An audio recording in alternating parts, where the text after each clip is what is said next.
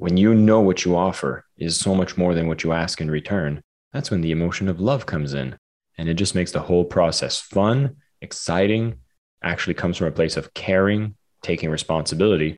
And not only does it feel good, it actually works. When you just show up, deliver massive value, use the techniques that are necessary to speak the language that is required for people to understand the value you want to give to them. And that's the art of selling. And I love it. This is James Schramko. James Schramko here. Welcome back to my podcast. This is episode 932. Today we're talking about selling, which I love to talk about. In fact, we're talking about selling with love. And for that, I thought I'd bring along the author of the book, Selling with Love, Jason Marc Campbell. Welcome. Hey, James. Good to see you. Glad to be here. Yeah. Look, it's been a while since we caught up. I always love our catch-ups. I was telling my wife about what a special person you are. Thinking way back into our history, we've hung out in the Dominican Republic. You were part of Zentrepreneur that Mind Valley was running at that time. We've been in Spain together, which was also great.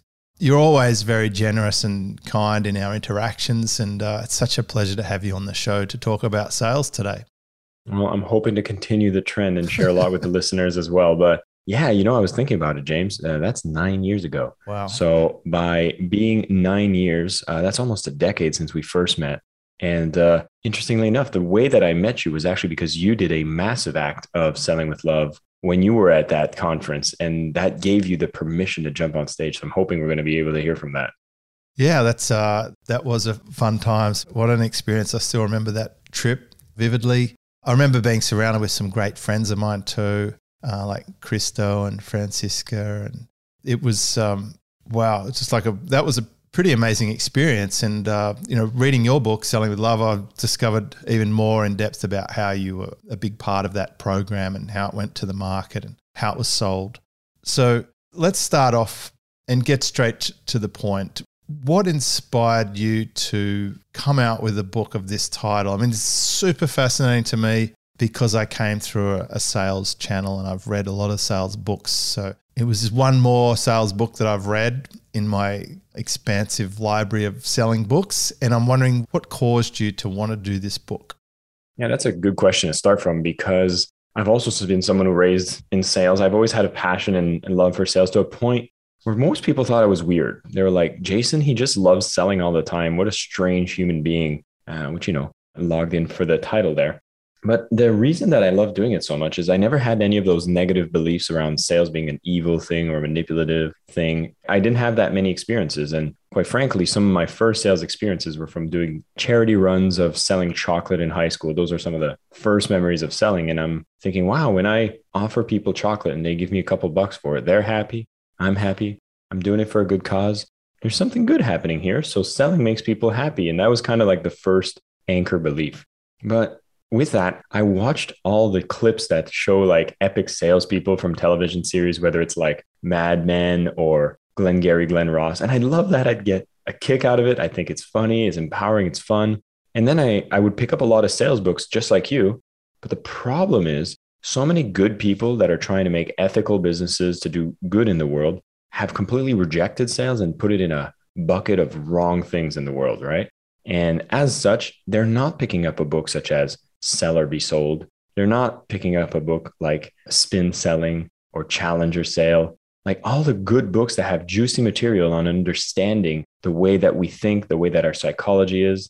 This is the books they need, but they're never going to pick it up. So when I realized that I need to find a way to reach out to these ethical businesses to make them understand that sales is a beautiful thing, it's something we all do all the time, and there's a way to do it that can feel authentic, can be done with integrity, and can have an impact. And quite frankly, for anybody who wants to start a business, the first thing you'll need is the lifeblood, which is revenue. And the only way to get that is through the sale. So if I can teach you how to sell with love, then you can maybe be open to the idea. And it's funny because the way I start the book is I say, okay, let's put love on the side. That's a heavy word. Let's just see if we could possibly like sales.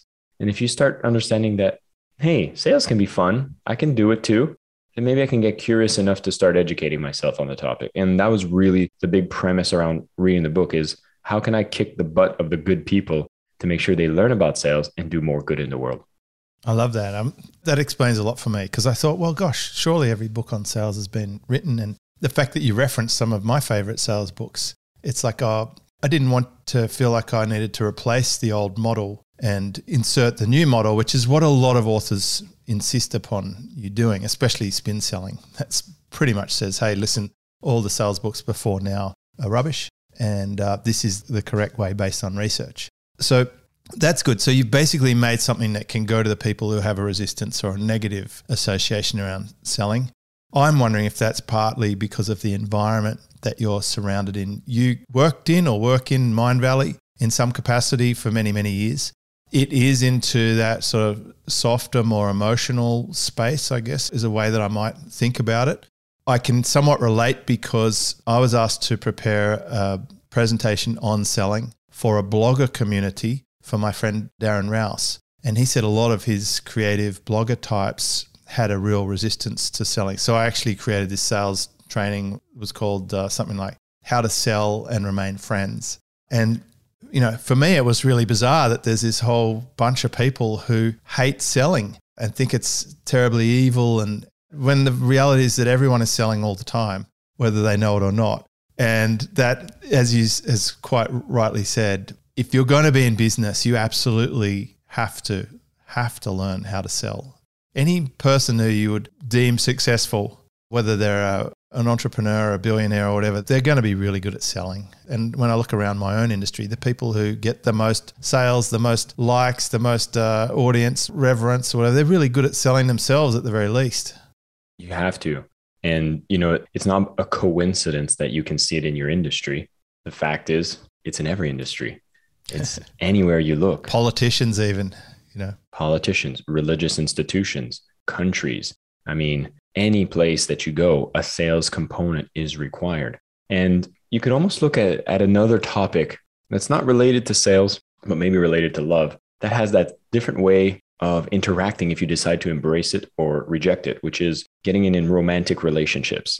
You know, some people could look at it and being like, oh my God, all the men, they're bad, cheating, manipulative men. Or men on the other side could be like, oh, all women, they're all manipulative gold diggers. Like, we can just take the whole concept of the relationship, focus on the extreme negatives that we might have been fed through the media or beliefs that we've had because of the bad apples we've had encounters with, and strike off the entire topic and being like, yeah, relationships, love's not real. I don't want to get in a romantic relationship, and just have that negativity around it. And what happens is you end up alone and not even open to the possibility that you could find a life partner, you could build a life together, and you could come from a place of love.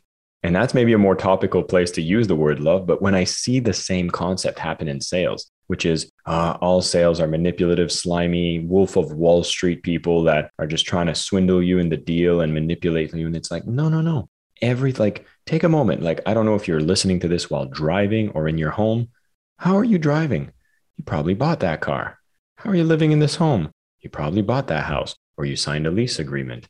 Like, everything. How are you even listening to this on what device? Is it an iPhone? Is it your laptop? Is it an Android? How did you end up with a device in your hands? It's the result of a sale. Everything that has been created by man is the result of a sale. Or women. I meant mankind. I need to be culturally appropriate to all my listeners. But everything was created by humans through the transaction of a sale. And, you know, in my book, I even give it a definition to be more inclusive, which is selling is just an energy exchange between conscious beings, or just things moving between two humans. And the premise that I want to bring forward is, when you know what you offer is so much more than what you ask in return, that's when the emotion of love comes in. And it just makes the whole process fun, exciting, actually comes from a place of caring, taking responsibility. And not only does it feel good, it actually works. When you just show up, deliver massive value, use the techniques that are necessary to speak the language that is required for people to understand the value you want to give to them. And that's the art of selling. And I love it. Let's dive in on that definition for a minute, because I read that. I wrote it down here: an energy exchange between two conscious beings. My first thought was, how does that apply to the last surfboard that I purchased on an online store and then it arrived to me on a truck? Yeah. Well, first off, I'd have to ask you, are you familiar with the amazing marketing PR author, David Meerman Scott? Yes. Good man, also a fellow surfboard man, and he speaks a lot about how certain surfboard companies build an entire community culture around the purchase and the entire manufacturing of their surfboards, why they're different. And this whole thing is basically a process of selling. You're putting a creation together that you're proud of, and then you're making it available to people in a way that they'll understand it. You understand your customers enough that you'll speak the language that's necessary for them to know what you're talking about. But in the case of James Schramko, going out to look for surfboards, well, you'll end up looking at different companies. They have different, values, they have different products.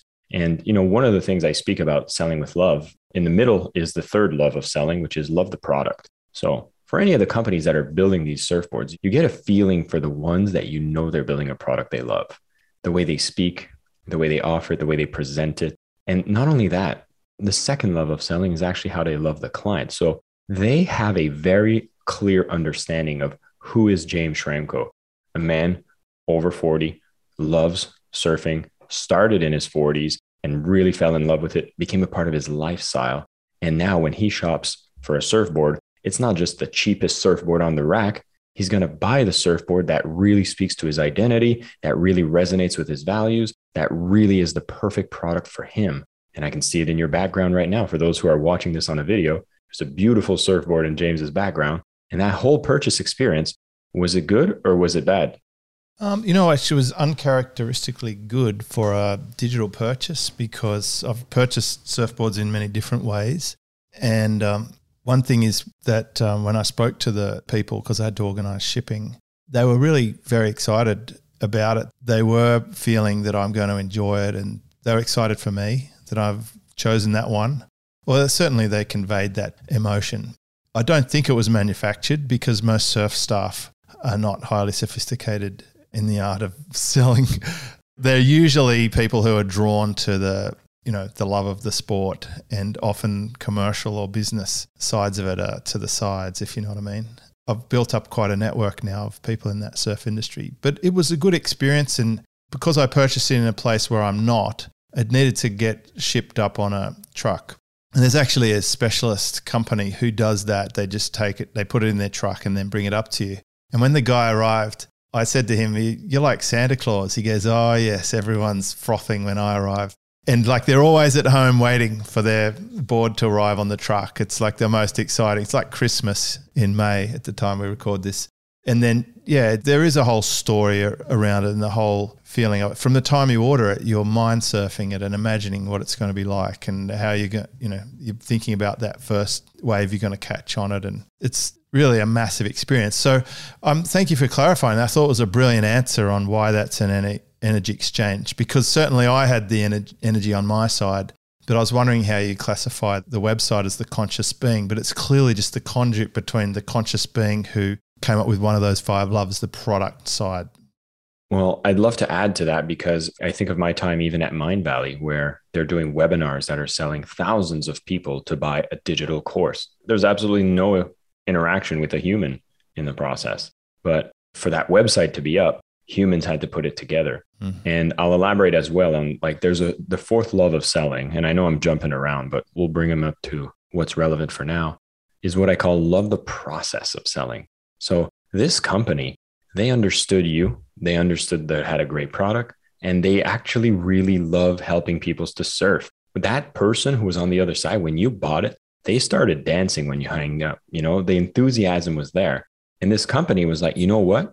When we hire people from the surfing community, they already are in love with the idea of making somebody surf more, have more fun surfing with their products. So they become naturally enthusiastic. And so oftentimes they say, in sales, you got to be enthusiastic, you got to communicate that, and it helps. Well, if you find people that are naturally excited about the difference they're making in people's lives and get to sell a great product, then they're off to a good start. Now, the process of selling is hey, how do I reach more people more fast? The whole website, the design, the experience, the live chat, the call here, the checkout page, the optimization. When I worked in online marketing with Mindvalley, all of that took care, was engineered for maximum conversion. And on the other side, as a launch manager, for example, I could generate $1 million from building a whole campaign of people buying digital products.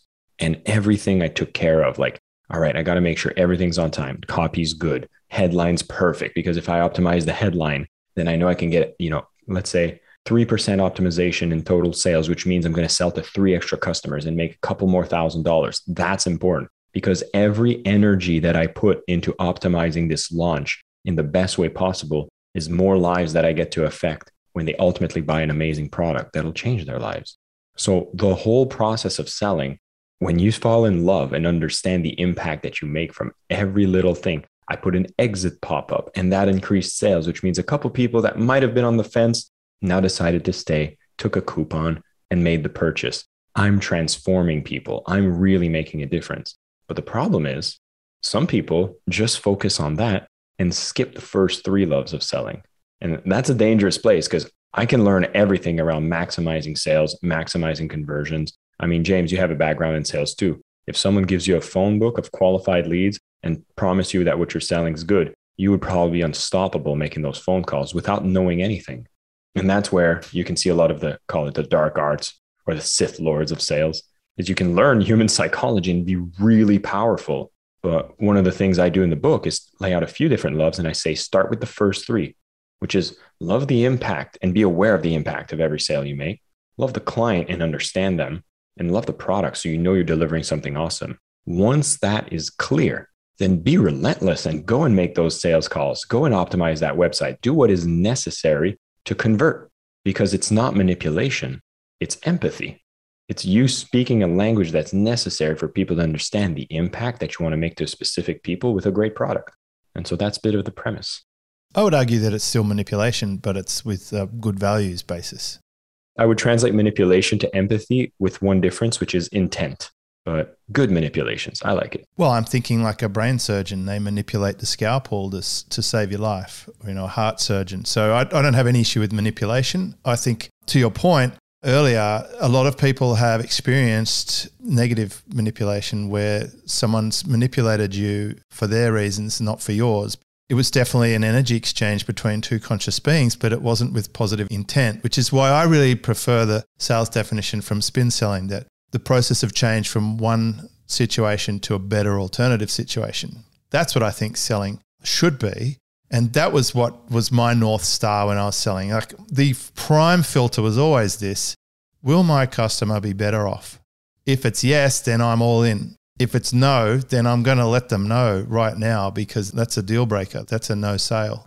And I think that fundamental belief system, I like your 5th love, number 5, love yourself, because I felt it would be hard to sleep well at night or to feel good about leading people off a cliff or manipulating them for my own gain and for them to be worse off.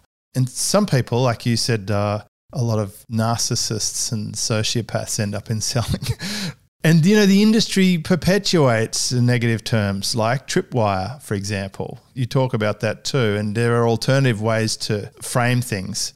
But I guess if we're going to wrap this sort of whole concept up, I think what you're bringing to the table is a book saying, you know what? We've all had negative sales experiences. We've all had positive experiences. If you are going to sell, and you're going to have to, you might as well do it with some values, and here's a nice way to think about it so that you can feel good. And I want to hit you with this line and get your reaction. Some people are selfish by not charging enough. Yeah, I speak about that. What do you mean by that?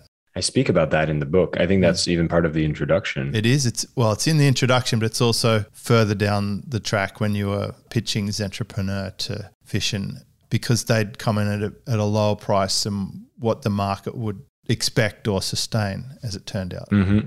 Yeah. Well, what happens is when you lower your price too low, right, then you don't have as much budget to play with to truly deliver a solution that might be perfect for that person. So you're actually underserving the industry. And there's a different emotion that comes by. Like if you've ever had somebody that was just let's look at the example where you have a customer that walks in and they're like trying to negotiate you for every damn penny.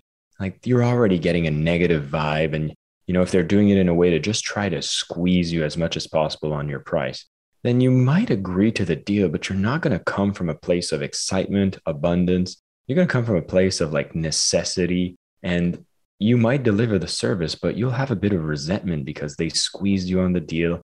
You're not going to put your best foot forward. And what I've noticed is like when you go out and you put yourself out there and you realize, okay, the market can sustain this price. I know I can deliver so much value. So I will charge the maximum possible. So I can create, call it a buffer, to be able to go above and beyond and truly deliver the solution to their problems and not try to nickel and dime on delivering the value because you tried to bring your price down as much as possible. And I think when I use the example of Zentrepreneur, we looked at what people wanted and you couldn't afford providing it to them. You couldn't solve their true needs because you just didn't have the budget for it anymore. People wanted to have more facilitated connection. They want to have bigger events, more frequent meeting. And it's like, well, if I'm just charging, $500, I can't do any of that. And now I'm not even the right solution to solve the problem. And the biggest thing I see is for people that are maybe getting started, feeling insecure about their product and service, it seems to be the default answer. It's like, well, I'll just cut my price and then maybe it'll convert. But the price is always a resistance that's in the mind of the seller, not the buyer. The buyer has a particular problem that they want solved. They have a feeling of how much value it would bring into their life if that was solved. They don't want a discount. They want more confidence that with money they're going to put in is truly going to get rid of that problem. And so I often suggest people the opposite is if you feel like you want to give yourself a discount, imagine your solution was like 10 times more and instead be creative on if I had something that was selling for 10 times more, what could I include and throw in so I'd actually feel good about selling it? So it allows you to kind of step out of the current package of the product you're selling and become a bit more creative about ways you could improve. And oftentimes you'll start realizing, hey, maybe there's a couple of these things that I thought about I could integrate in my product now. Maybe it's a better onboarding. Maybe it's a better way of communicating. Maybe it's a better guarantee. A lot of times, these are things you can package around your product to ensure you can charge the most possible because you really want to solve their problem. We're trying to do energy exchange. And again, if you know what you're offering is so much more than what you ask in return, you're trying to make the biggest offer possible and make that energy exchange happen because that's what actually starts solving this real problem in the world. Yeah, it's often the people who are a little bit underconfident, coming to the market, they'll tend to charge less. But then we get this vicious cycle. It might be, look, you need to build out teams, so you're not doing absolutely everything. Oh, I can't afford that. Or you need to run some marketing to increase your deal flow. I can't afford that. So it's this spiraling negative cycle of low prices, can't deliver. And in fact, people do place a perception on how much they pay. It's like they pay and they pay attention in some ways. The other classic scenario is where people are so blind to their skill. It's so easy and effortless for them. They actually discount what it took for them to get it or just how naturally gifted they are. And they tend to not place the value in it that someone else would. They don't see it as that valuable, so they put a lower price on what other people would be prepared to pay. And especially when you're talking about specialists or technicians, it's really common for them to not factor the fact that they went to university for 4 or 5 years, that they've spent 10 years going to courses and learning in the trenches to be able to have this skill or this knowledge. It might be a good time then to go through the 5 loves because that will sort of build an argument for how this works. The first of the loves, of course, being impact. And that's probably what we're talking about here. What kind of impact can you have for that buyer? And how can you, beyond that, I like the exercise you do. How does that impact go beyond just that first customer? And where are they going to spend the money? And what is the actual world resulting in as a result of that deal flow? Yeah. I mean, this is one that I love speaking about because oftentimes we forget what the ripple or the wave is from every sale that we make, right? The example of throw a pebble in a lake and you'll have a little impact point, but then the whole ripple starts actually creating movement all around. And when you get to take time to slow down and look at it, you actually will feel a lot more excited about every sale that you make. And it'll probably build your marketing material, fill up your About Us page in the same process, if that's something you've ever struggled with. But if you're going out there, and for example, we're talking about surfboards, and I love thinking about that because, this company, when they decide to sell to an individual, we kind of already talked about all the joy that it brought you, the fact that you can go out and surf and you can go and have fun. And for you, it provides you a great hobby, fitness, peace of mind, freedom, lifestyle. All of it is amazing impact for you. And those are amazing things you get to experience when you have a proper surfboard to be able to do it. But if you look at the ripple, it's like, wow, when you have someone like James that's in flow, going out and surfing all the time, he gets to show up for business. and he gets to actually keep working on his business, feeling good about working on his business, and actually start impacting more lives and be able to do his podcast and be able to create his amazing products with the most abundant mindset, to be able to tap into states of flow, which means he's able to do a ripple from everything that he does because he's able to go and do his surfing. But it goes even beyond that. Perhaps for this surfboard company, they know that the whole world is moving too fast and people are rushing and cutting corners and, just coming from a negative vibe. If so many more people would take the time, including me, James keeps kicking my butt, telling me I'm not surfing enough as I live in Bali. But this company is probably thinking, if we could get every person in the world to just go out and slow down, go and enjoy the waves, feel more connected with nature, and just have this experience of being in flow, we'd see a lot less people being stressed out, burned out, feeling anxiety, feeling depressed. So we're going to go and try to put a surfboard under every feet that we can of somebody that might potentially be considering it and make sure they have damn good fun doing it. That's an example of thinking laterally about what is the ripples that'll happen? Quite frankly, I think if every single human would take time in the morning to go out and surf, spend time in the water, relax, feel a wave, maybe not even catch a wave, but just have that meditative experience that happens when you go surfing, maybe we'd be less at each other's throat. Maybe we'd be a little more chill. And maybe that's what the world needs right now. So if I'm somebody who's building this company of surfboards and I'm aware of the ripple that happens every time I get more people to consider surfing and have more fun doing it, then I'm excited to sell my surfboards. I'm excited to tell my sales reps that, hey, we're bringing a world that's going to be a lot more chill, a lot more functional, a lot less stressful, and we're doing it one surfer at a time. So let's get it. Let's get on the phones. Let's build that website. Let's make things happen. Now you have that flow, that energy that not only the founder, but the team gets excited about. And if you're going to their website and they're saying, we're trying to chill out this overcooked planet, make sure a lot more people are going out surfing, including you. And if you're going to go surf, you might as well have the best experience with this amazing surfboard. You're like, hell yeah, I'm on board with this mission. Yeah, that's a great vision.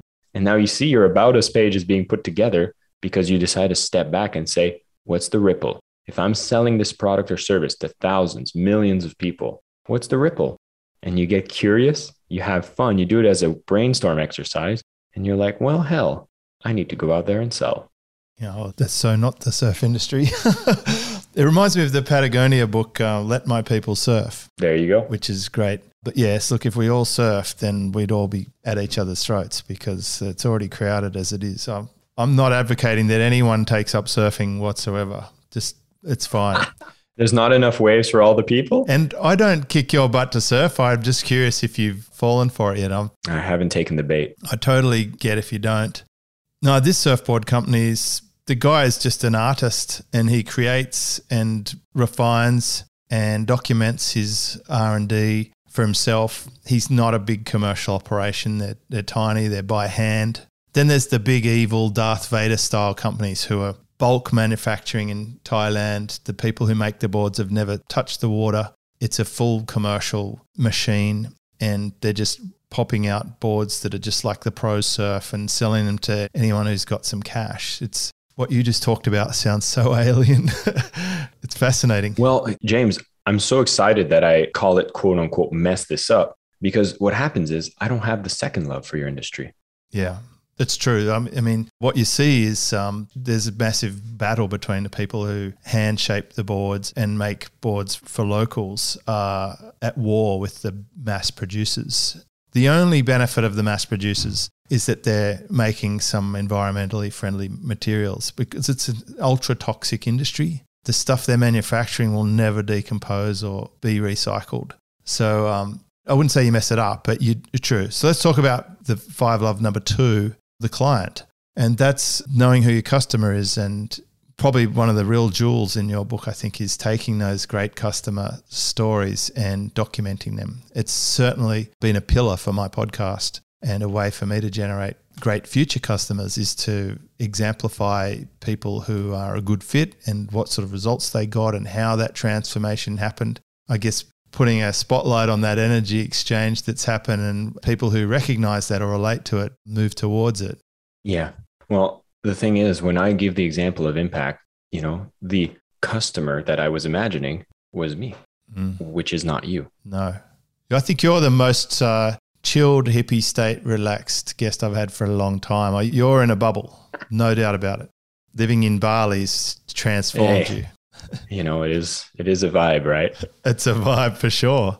It's interesting because what you were talking about were the values that were important to you. And this company attracts people like you. And the reason they'd be able to do that is they do have a love for the client. And the way to show love to the client, which is the second love in selling, is to understand them. So things that I picked up in your conversation was like handmade. The people that are making the boards are actually getting a chance to surf. They're not the toxic devil industry. That's something I look for. I want my shaper to surf. There you go. I want them to surf because I want them R&Ding. I want them to make products that work better. But James, you're going to pay more for your board. Aren't you trying to save money? The first board I bought from this people was funny. I bought it online and the guy dropped it off himself in his van. And he said, listen, we had a showroom event and it fell over and it's been repaired. So I'm going to throw in this fin. I didn't even know it doesn't come with a fin because most of the boards I bought then came with a fin. So he gave me a fin and I said, does it have anywhere for the leg rope to go? He goes, no, hang on. And he just sort of cut a bit of rope and made it. But this guy he was really on the artist spectrum of he's not a commercial operator whatsoever. I don't think they actually care too much about the sales experience. I think they just want to make art and fund their own trips to Morocco and stuff. Yeah. And the artists are the one that I find are the most fun to work with because they can do it in some way subconsciously. But when you bring it to their awareness, at least they can highlight the stories, like the purchase. Like, I don't know if they highlight the story of when he went in a van to James's house. Yeah, they don't do that. But what they do is they film their sessions in Morocco and they put that on Vimeo. And what I do know about surfers is they will watch and watch and watch and consume content until their visualization becomes irresistible and they have to purchase. So this is what happens. That's how it works. When you're in your business and you want to be able to understand the customer, these are the kind of behaviors you'd be starting to analyze. Where do they consume content? What content do they consume? Where are they hanging out? Why are they even surfing? What got them started? How do they shop for surfboards? And I know we're picking on this example, but it's a fun one to pick on. But this is where you get so curious about who's the customers you want to serve. And you've had an idea. You've started with the impact because there's something you're trying to change in the world. There's something you're trying to create in the world. There's a problem you're looking to solve. And that should be the place you start. And the second place you go to is, well, who has this problem and who am I going to go and solve it for? And that's why understanding the client, getting so curious about them. And, in more traditional terms, we'll say like, go get your buyer persona, create your client avatar. It's the same thing. I'm just saying that this is a way of showing empathy, connecting, understanding, and get curious. Because the more you get to be so specific on understanding them, this is when you're going to be able to have effortless copy flow from your fingers. You're going to be able to speak the right language in any video that you create because you'll be speaking to them like you know them better than they know themselves. And that's when you start getting inside people's heads and going like, wow, they understand me. What is it? Stephen Covey's book who says like, before trying to be understood, you should seek to understand others first. Well, this is true in business too. So go out, love the client. And the biggest problem that I typically see, especially with people that get started, is I can help everyone. Even this artist surfboard company, they're like, actually, to be honest, they're probably really ahead of the curve. They're probably like, yeah, no, we don't want to serve everyone. I'd say they're almost to the extent where they're trying pretty hard to attract people who have to fight their way into purchase. So they've really identified this counterculture. They're basically still operating like the surfing counterculture of the 60s or 70s when surfers were just deviates doing their own thing and evading conscription. So they are probably legends to those customers. I've got 4 of their boards, so that's probably a good indicator, isn't it? I rest my case, Your Honor. Yeah. But this is really interesting, right? The more specific you get on choosing a target market, the more expensive you can make your product, the better you can make it for their exact needs. And I don't know about what's your typical listener, James, here, but if I'm assuming they're into digital marketing in some capacity, would that be an accurate statement? Oh, yeah, like the bulk of people listening to this show are online marketing and they're usually intermediate to advanced level. It's fascinating who listens to this show. There you go. Lots of the gurus. All right, you gurus. They're going to like the tripwire one. Yeah, I know, right? The welcome mat, right? The welcome mat. See, it's the way you talk about stuff. I think that for me in my sales career was relabeling things in a way that suits your values was such a huge thing because I can't even speak of the atrocities of the way that the salespeople would treat the customer when I started in the sales career. They had terrible names for customers and the processes. TWAs? Well, everyone, that wasn't one, but I read what that is in your book. That's the anchor to get people to get the book. But they had a version of it. They had, in the car industry, they would come up with terms like tire kickers. But if there was someone outside in the yard, they would call them heads. They would say, there's a head out there. That's a very inhumane way to describe someone who might be about to make a purchase of a $50,000, $60,000, $80,000 vehicle. There's a head on the lot. And I had to I just had to rewire and interpret everything that people were saying into a way that made it much more suitable for me. I would think of that as an opportunity. There's someone who has a motoring problem that needs solving. So I would like to, I'd go out and find out what's wrong that's caused them to be in our showroom and see if I can find the right solution. I was just in problem solving mode. And I've always approached that. I just solve problems. That's been the way I've made my living. And that's the ultimate way that I'm hoping to inspire some of the listeners to apply in the way that they sell. There's one that I find is really fun. You know how we talk about closing deals, and a reframing of that is opening accounts, right? Well, I actually literally say to the customer, like a lot of people think, see this part as the end of the transaction. It's when I was handing over the car. And I say, but I really think of this as the beginning of our relationship. So I'm going to be in touch with you. I'm going to certainly check in on you in the next day or so and just answer any questions you might have about, the controls of the car or whatever. And then I'm going to be in touch with you. And if it's all right with you, I'll let you know when I think it's the right time for you to change vehicles in terms of where your finance is at and where the value of the car is at versus what's new. Because you might find yourself in a situation where you could actually be paying even a little bit less per month to upgrade to a brand new vehicle. So if that's all right with you, I'll stay in touch. They're like, absolutely. And I did. And it was like 2 years later, 40% of my business was repeat and referral.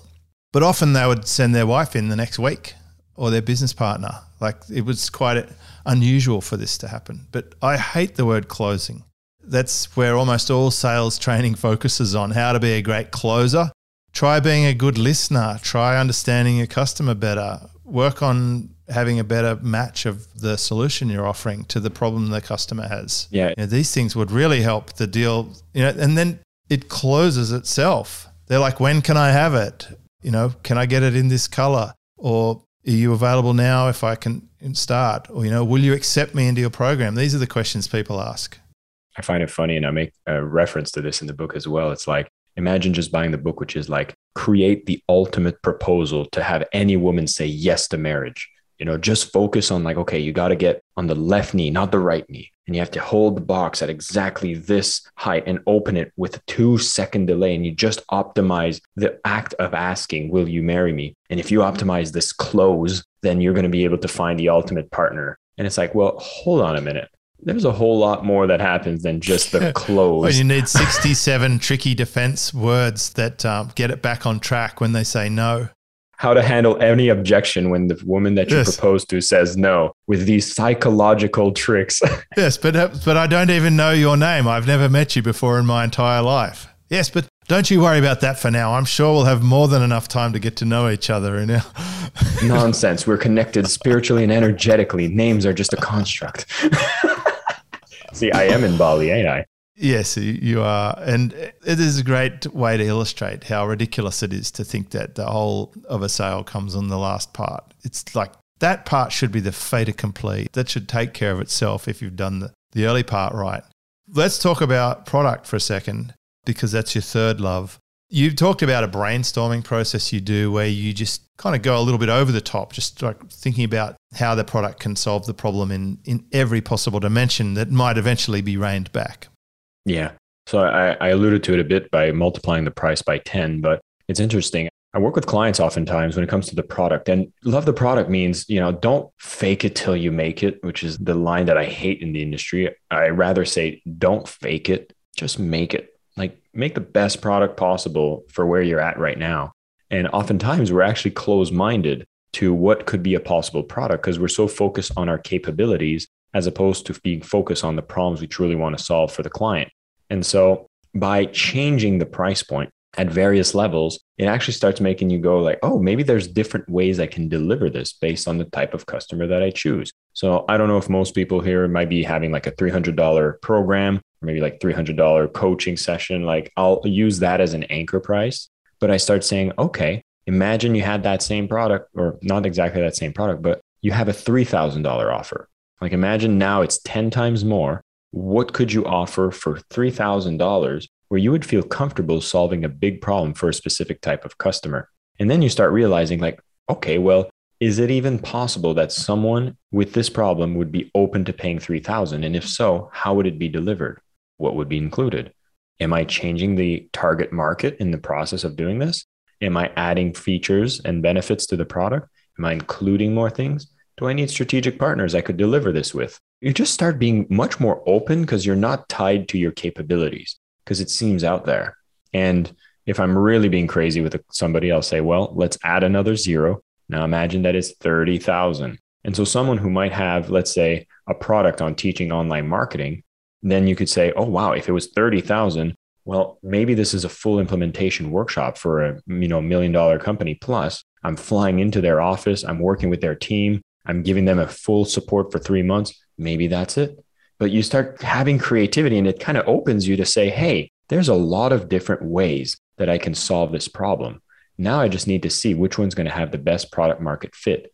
But across the line, I'm not thinking about discounts. I'm not trying to like maximize and, bend towards the insecurities that I have. You open yourself up to possibility. Then you pull in the reins back and you're like, okay, well, which one is going to make the most sense for me to deliver? And you've just brainstormed a bunch of ideas. Now you start seeing which ones work. And you might realize that your price point needs to be completely different because you pulled some ideas from here and there and packaged them together. One of the things I love about this exercise, particularly for people that only have one product, is you often speak about, tools of persuasion or influence for those who are a big fan of that book. It's always great to have a really expensive product next to your core offer. And so if someone comes in, they're like, oh my God, James, he's got this $30,000 package. Well, maybe I'm not ready for that amount of value, but this 3,000 sounds like a good deal. And then here we go. You're actually helping convert more people to solve a problem in the way that fits their way. And if someone decides to want to send you a $30,000 check, well, maybe I'll have a conversation with them and maybe there's something I can do for them.